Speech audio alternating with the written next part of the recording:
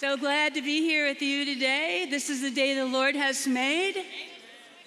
And your response would be, let us rejoice and be glad in it. This is the day the Lord has made.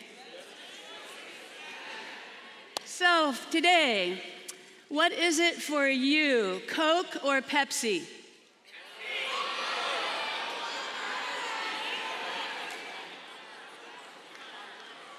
Yeah, that was real clear. So if you're totally a Coke person, both hands in the air. Let me see this. Hands down. Along with me, Pepsi in the air. 50-50. My question to you would be, how thirsty would you get before giving in and drinking the one you don't like? How thirsty? Not that thirsty, I hear. Now, I want to know if any of you would go so far as to choose one or the other exclusively. In other words, you would never drink the other, no matter how thirsty you were. Anybody in that camp? A couple of you. Okay, now, the next little question I have for you, I realize is just a little sensitive today. So, Cubbies or Cardinals?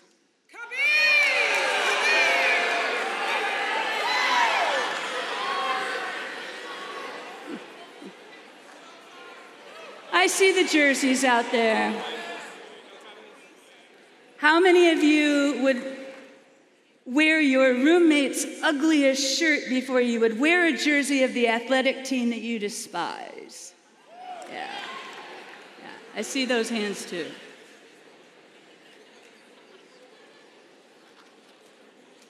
iPhone or Samsung?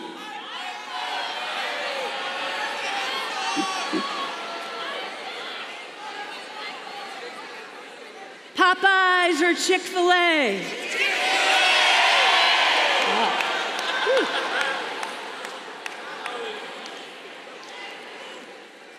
You people have strong feelings out there. There are some athletes who will only wear Nike. There are some of your parents who will only drive a Ford. There are some guys who will only wear Levi's. In popular culture, we make exclusive commitments all the time. We shop at exclusive shops, we eat at exclusive restaurants, and we can be downright stubborn at times in our allegiance to certain things. This morning, we'll discover what it means to engage in worshiping God exclusively. And we'll find out that it's a much bigger deal than chicken or baseball. We're in the beginning of our Bible Monday chapel sermons, and last Monday, Dr. Elaine Bernius laid out God's purpose in giving us commands to live by. What was God's purpose? The purpose was freedom. Freedom to run toward God, not away from God. And God's intent was not to create legalistic rules to show us who's boss. God's purpose was to create the best life possible to experience the best relationship possible. There's a great paradox in obeying God's commands. The more you surrender, the freer you become. Today, we hear the first commandment. You shall have no other gods before me. The first commandment is really about worship,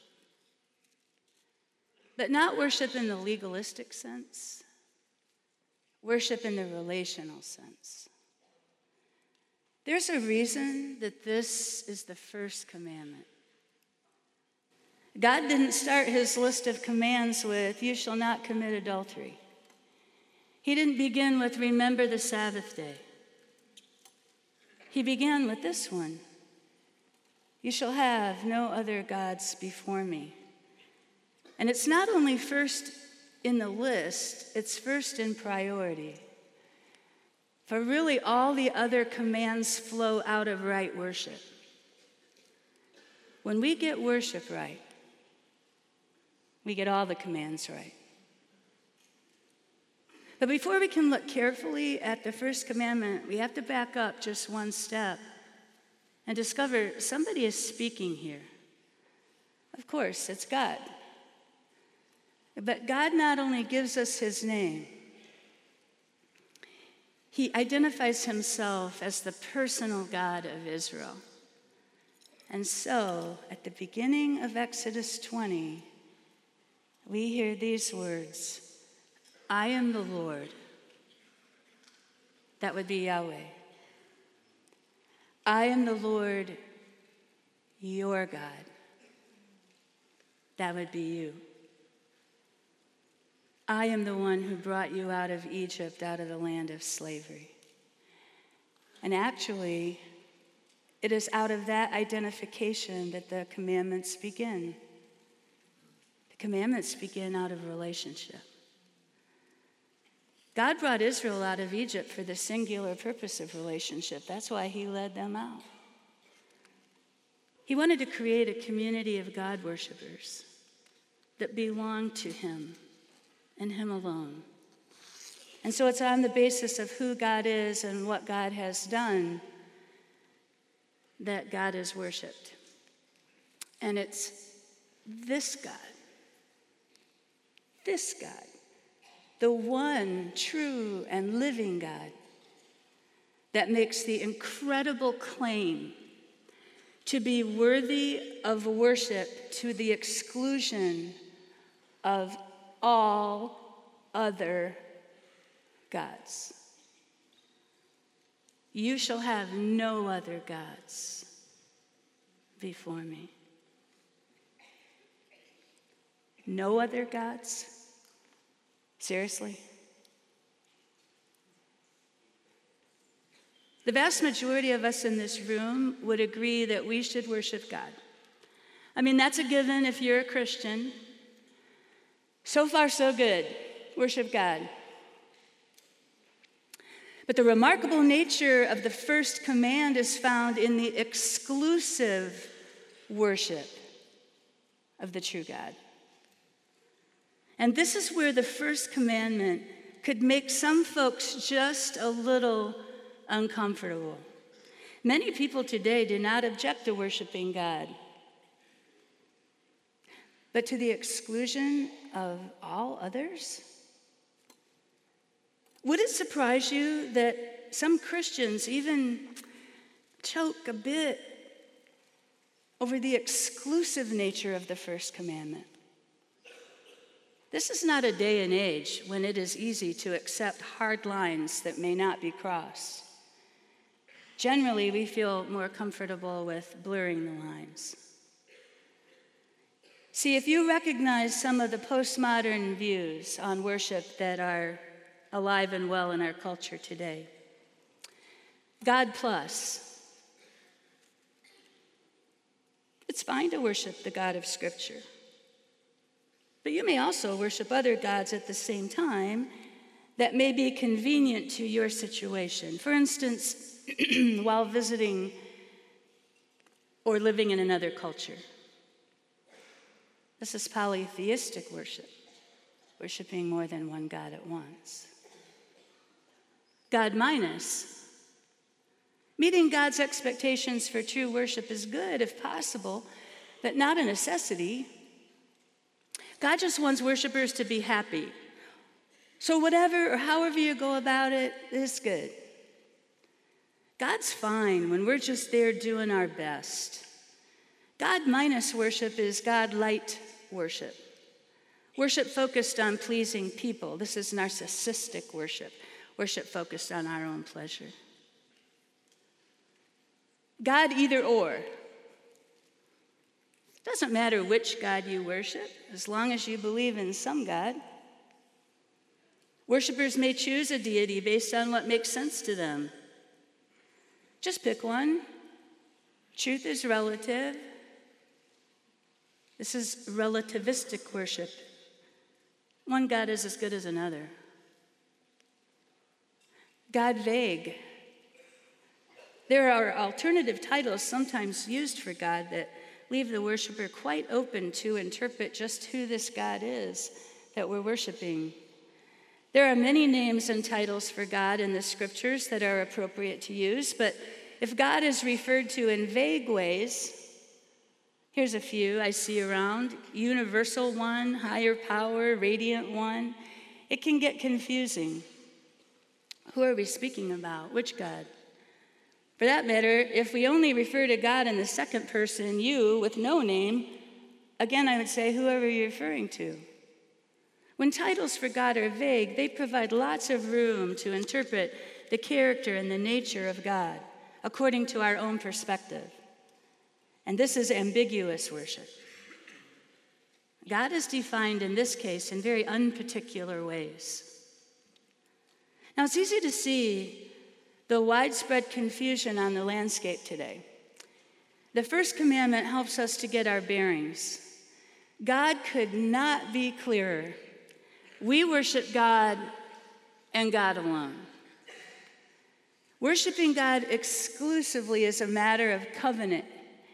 In fact, several Old Testament passages refer to the Ten Commandments as the words of the covenant. A covenant is a relationship based on a firm pledge or promise made between two parties. For example, when a couple is married, they establish a covenant on their wedding day.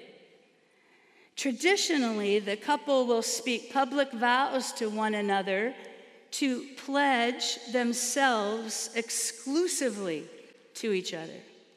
In essence, they say, "I will have no other lover before me." The traditional wedding vows go something like this.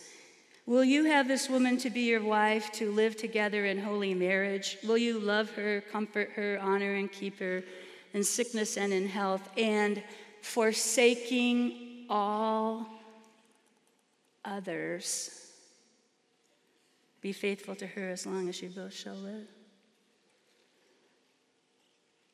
The vows are exchanged, the pledge is made by both parties to love their spouse to the exclusion of anyone else. Exclusive love. Now notice how different this is from the wedding vows that are sometimes heard today.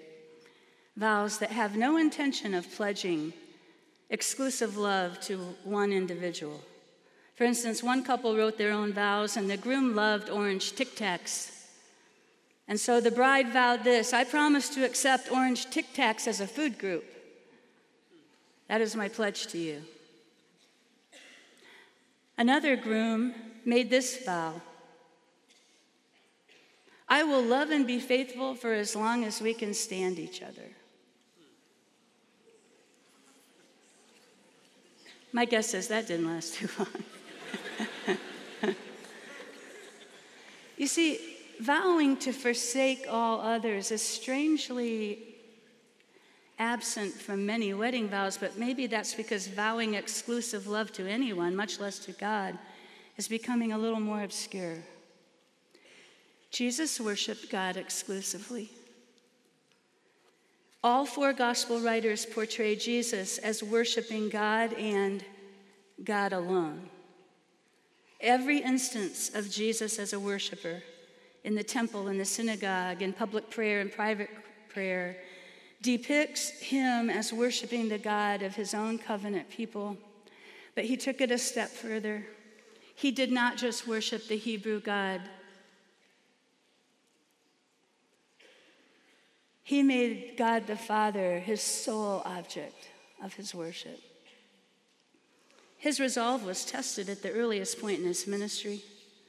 Apparently, it was the one thing Jesus, had to get right from the very beginning, or his ministry would fail, utterly fail. Would he worship God exclusively? Immediately following his baptism, Jesus was led by the Spirit into the wilderness, and he was tempted by the devil. And here was Jesus' first real test. Would he pass the test? The tempter had tricks up his sleeve. They included this one as recorded in Matthew's gospel. Then the devil brought him to a very high mountain and showed him all the kingdoms of the world and their glory. He said, "I'll give you all these if you bow down and worship me." Jesus responded, "Go away, Satan, because it is written, 'You will worship the Lord your God and serve only him.'" In this exchange between Jesus and the devil, Jesus was not only indicating whom he would worship, he was declaring whom he would not worship. His unrelenting commitment to worship the Lord God alone was actually an act of defiance against the evil one. Do you know that every time a Christian worships the one true God, they are not just establishing whom they will worship, but also whom they will not worship? Every true act of Christian worship is in defiance of Satan, the one who has contended for God's glory from the creation of the world. This is a big deal, a very big deal. You see, the center of gravity shifted when God's Son was given flesh and born into this world. We worship the same God, but now we worship God who is revealed in Jesus Christ. And with the death, resurrection, and ascension of Jesus, it is God's the Father's will that his Son becomes the centerpiece of worship. We worship God, but we worship God in Christ. The writer of Hebrews explains it so well in the opening words of the book. In the past, God spoke to our forefathers through the prophets at many times and in various ways. But in these last days, he has spoken to us by his Son, whom he appointed heir of all things and through whom he made the universe. The Son is the radiance of God's glory and the exact representation of his being, sustaining all things by his powerful words. After he had provided purification for sins, he sat down at the right hand of the Majesty in heaven. When God brings his firstborn into the world, he says, "Let all God's angels worship him." Actually, as Christians, we worship the triune God, the Father, Son, and Holy Spirit, but our worship is Christocentric by God's plan. This is so evident in many of Paul's letters, but nowhere better than in Philippians 2. Read aloud with me. God exalted Jesus to the highest place and gave him the name that is above every name, that at the name of Jesus every knee should bow in heaven and on earth and under the earth, and every tongue confess that Jesus Christ is Lord, to the glory of God the Father. Now that's exclusive worship. When God's Son is worshiped, God gets glory.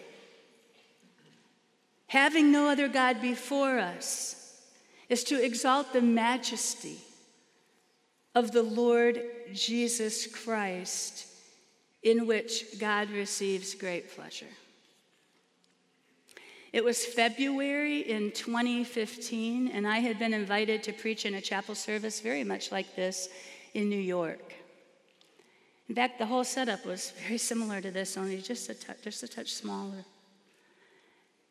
And the topic of my sermon that day was the imperative of understanding Christocentric worship. And I was making the claim that the risen Lord Jesus Christ is actually present among us when we gather to worship, which is true. I was about 2/3 of the way through the sermon, standing here in the middle, alone. The band had led music and they had exited the stage, much like ours. I had been introduced. And out of the peripheral vision on the right side, I saw some movement, and I saw someone coming down this side aisle on the right, coming up the stairs, and standing about here And I was there, hands crossed in front of him, facing me, staring. It's a little unnerving.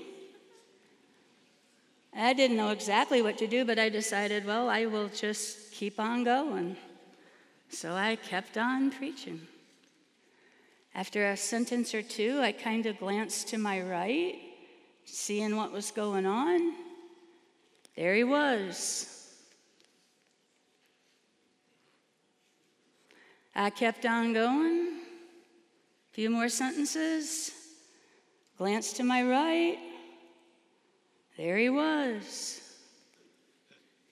Now, of course, I have to tell you, at this point, I'm quite concerned.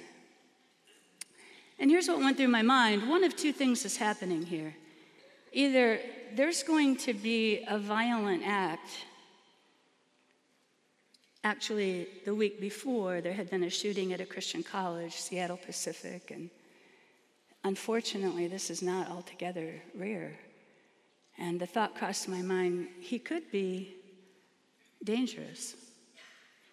The other thought that came to my mind is this is possibly an act of spiritual warfare, because I was preaching on the centrality of Jesus Christ in worship.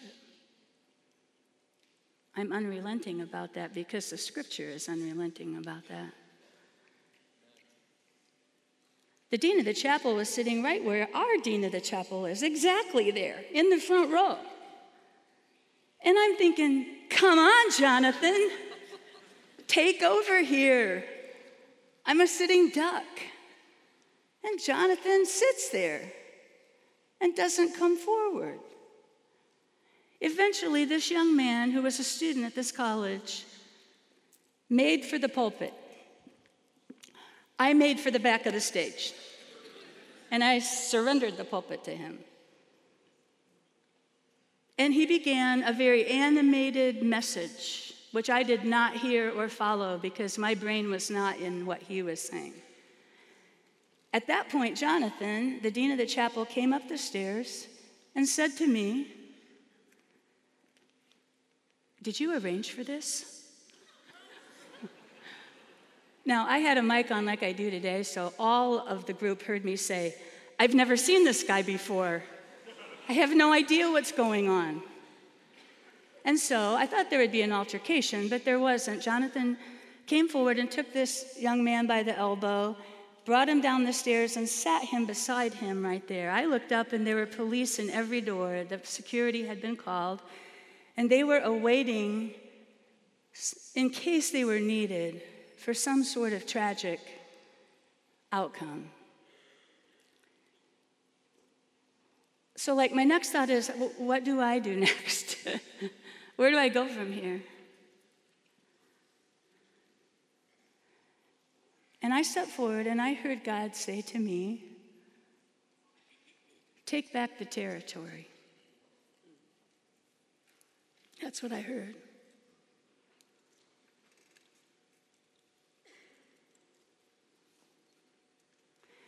And at this point, honestly, I was not in control. God was in control, so this is just what happened. I was in a fog. I said to the students, "Would you say, 'Jesus is Lord'?" And all of them said, "Jesus is Lord." And then I just repeated it, thinking I was giving closure to that little moment. And so I said, "Jesus is Lord." And they said back, "Jesus is Lord." And a chant developed that I wasn't planning on. "Jesus is Lord. Jesus is Lord." I invited them to stand and pray the Lord's Prayer with me. They exited. The students exited quickly. FYI, it was visit day on campus for parents. That was good. I don't think too many went to that college from that group. And the officers came and escorted this young man off. And there was more to the story later. But my point today is to say this to you. If there is one thing that the enemy desires, it is to receive the worship that is due only to God.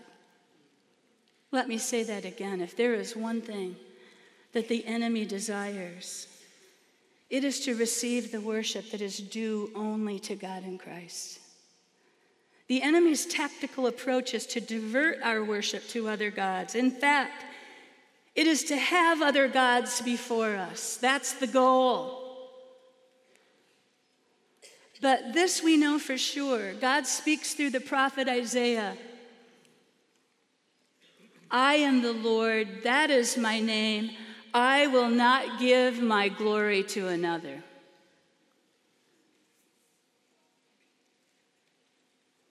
I will not share my praise with carved idols. You shall have no other gods. Not just because the law says so, but because God's love says so. Love is the reason for the law. Biblical worship is focused on the object of our love, not the keeping of a legal code. God asks each one of us, will you love me and me alone? Will you worship me and worship me alone? Biblical worship is one of the most important things you will ever do. And actually, this question, whom will you love, whom will you worship, is the most important question you will ever ask or answer in your lifetime.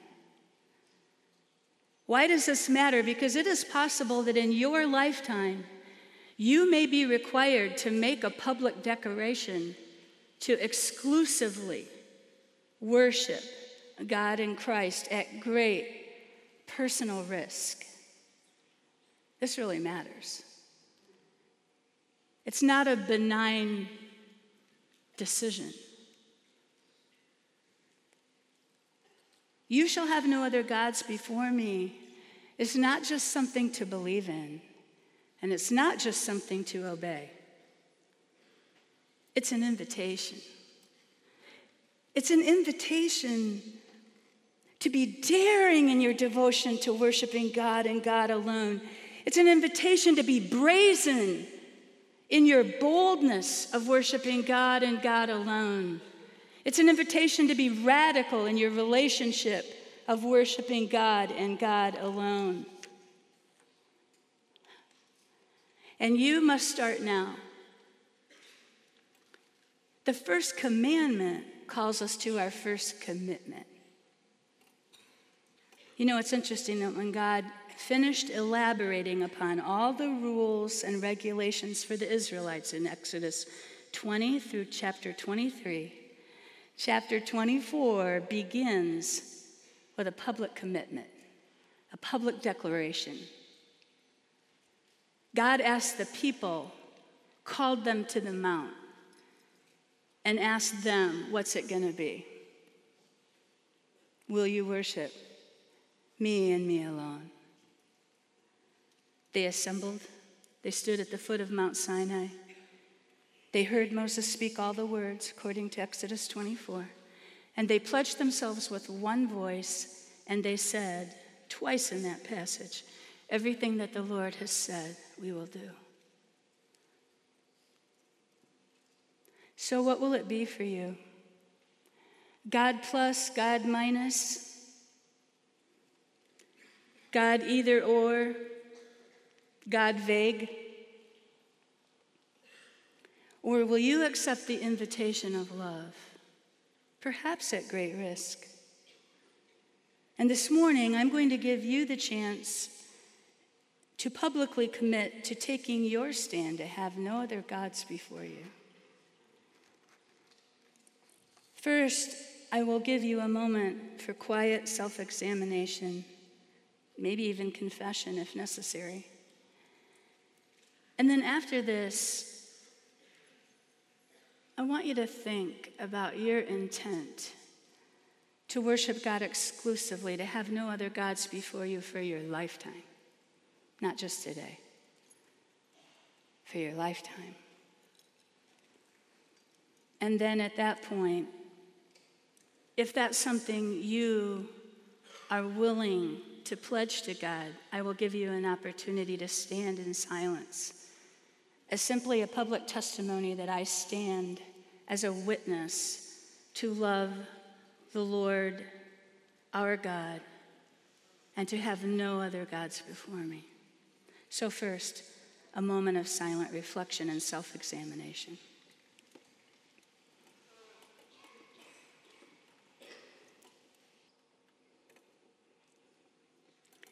Please remain still. Please remain quiet and receive an invitation. If it is your intent to have no other God before you, but to worship the true God and God alone throughout your lifetime,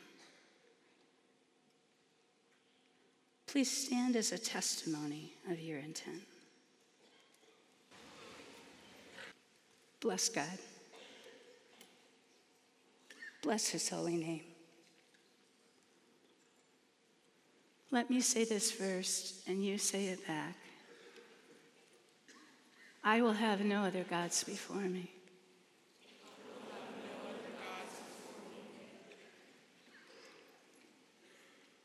Let us pray. Holy Spirit, even as you sustained our Lord Jesus to withstand the test to worship other gods, send your power to fortify us with not only the resolve to do the same, but fill us with the joy of loving God and loving God alone. In the name of Jesus the Christ, amen. You are free to go in peace.